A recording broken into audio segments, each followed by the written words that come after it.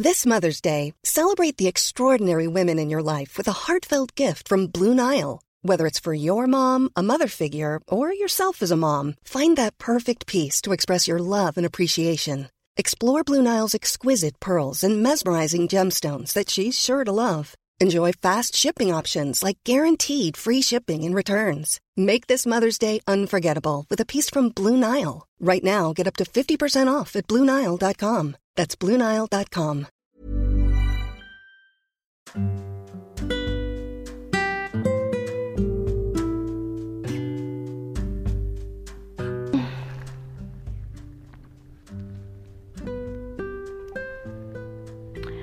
Beberapa hari terakhir, aku sedang mempertanyakan tentang rencana dan rancangan Tuhan.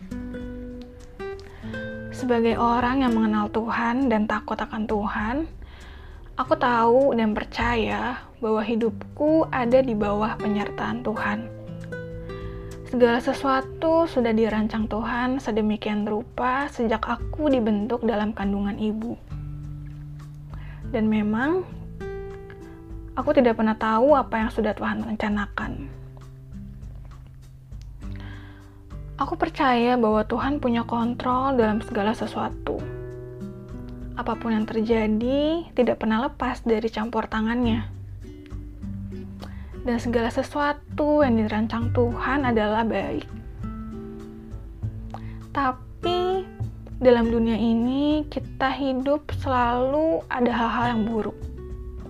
Kita selalu berhadapan dengan sebuah pilihan, di mana setiap pilihan bisa jadi itu membawa kebaikan dan keburukan. Tapi apakah keburukan yang terjadi dalam kehidupan kita menjadi bagian dari rancangan Tuhan? Bukankah Tuhan merencanakan segala hal yang baik? Tuhan mengasihi manusia karena kita adalah ciptaannya. Karena Ia mengasihi kita, Dia memberikan kita kebebasan. Kita memiliki free will, kebebasan berkehendak. Kita bisa menentukan apa yang ingin kita lakukan. Karena Tuhan tidak mau memaksakan kehendaknya terhadap kita. Dia mau kita memuji dan menyembahnya, bukan karena keharusan dan berdasarkan ketakutan atas sebuah peraturan, tapi berdasarkan kasih dan hubungan. Kita dapat memilih untuk mau membangun hubungan dengan Tuhan apa tidak. Kita juga harus memilih apa yang kita lakukan dalam kehidupan kita.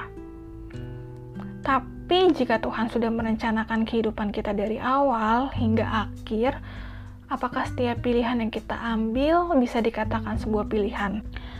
Karena jika memang sudah direncanakan, berarti bukankah segala sesuatu sudah ditentukan sejak semula pilihan yang akan kita ambil? Maka dari itu Tuhan disebut Sang Maha Tahu. Ia tahu segala sesuatu sebelum itu terjadi.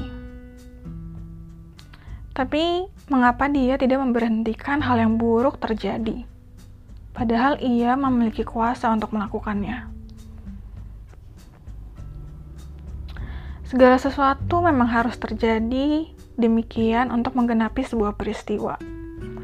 Apa yang terjadi dalam kehidupan kita masing-masing memang harus terjadi seperti itu. Seseorang memang harus membuat sebuah kesalahan untuk menjadi dampak bagi kehidupan orang lain. Dan kesalahan tersebut juga mampu mengubah kehidupannya sendiri. Semua ini memang sudah ditentukan dan dibentuk dari awal. Jadi berarti memang tidak ada yang harus disalahkan. Tidak ada yang benar dan tidak ada yang salah. Semua selalu berjalan sesuai dengan apa yang sudah direncanakan. Apa yang sedang terjadi sama hidupmu saat ini memang harus terjadi dan harus dilalui. Bukan karena situasi yang buruk, bukan karena orang lain yang salah, atau malah bukan karena Tuhan yang jahat. Tapi memang semua harus terjadi agar segala rencana dan rancangan yang sudah ditentukan dalam hidup kita dapat tergenapi. kita nggak akan pernah tahu dan nggak akan pernah mengerti saat kita menjalaninya sekarang. Aku belajar bahwa selalu ada bagian Tuhan dan ada bagian kita untuk bekerja.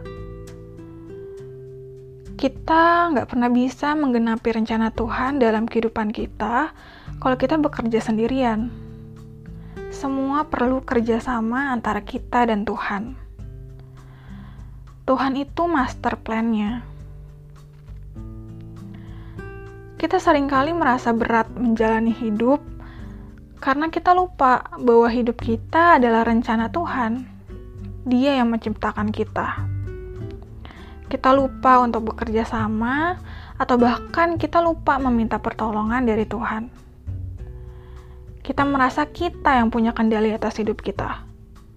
Padahal sama sekali enggak. Jika kamu mau menjalani hidup lebih ringan, lebih santai, caranya cuma satu. Jalani hidupmu bersama-sama dengan Tuhan. Bangun hubungan sama Tuhanmu.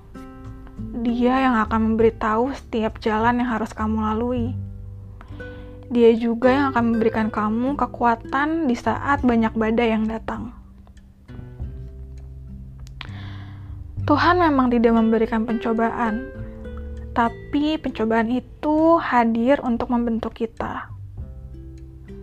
Segala sesuatu yang terjadi selalu ada maksudnya. Dan itu semua untuk membangun diri kita menjadi lebih baik dari hari ke hari. Kita seharusnya tidak perlu khawatir akan apa yang terjadi nanti. Karena apapun yang terjadi, tidak lepas dari campur tangan Tuhan. Yang harus kita lakukan dalam kehidupan ini hanyalah semakin dekat dengan Tuhan. Bangun hubungan dengan Dia, dan taat melakukan apa yang Tuhan berikan kepada kita. Selama kita melakukan bagian kita berserah sama Tuhan, kita percaya sama Dia, semua akan baik-baik aja. Karena Tuhan akan selalu menyertai dan memberkati kamu dan aku.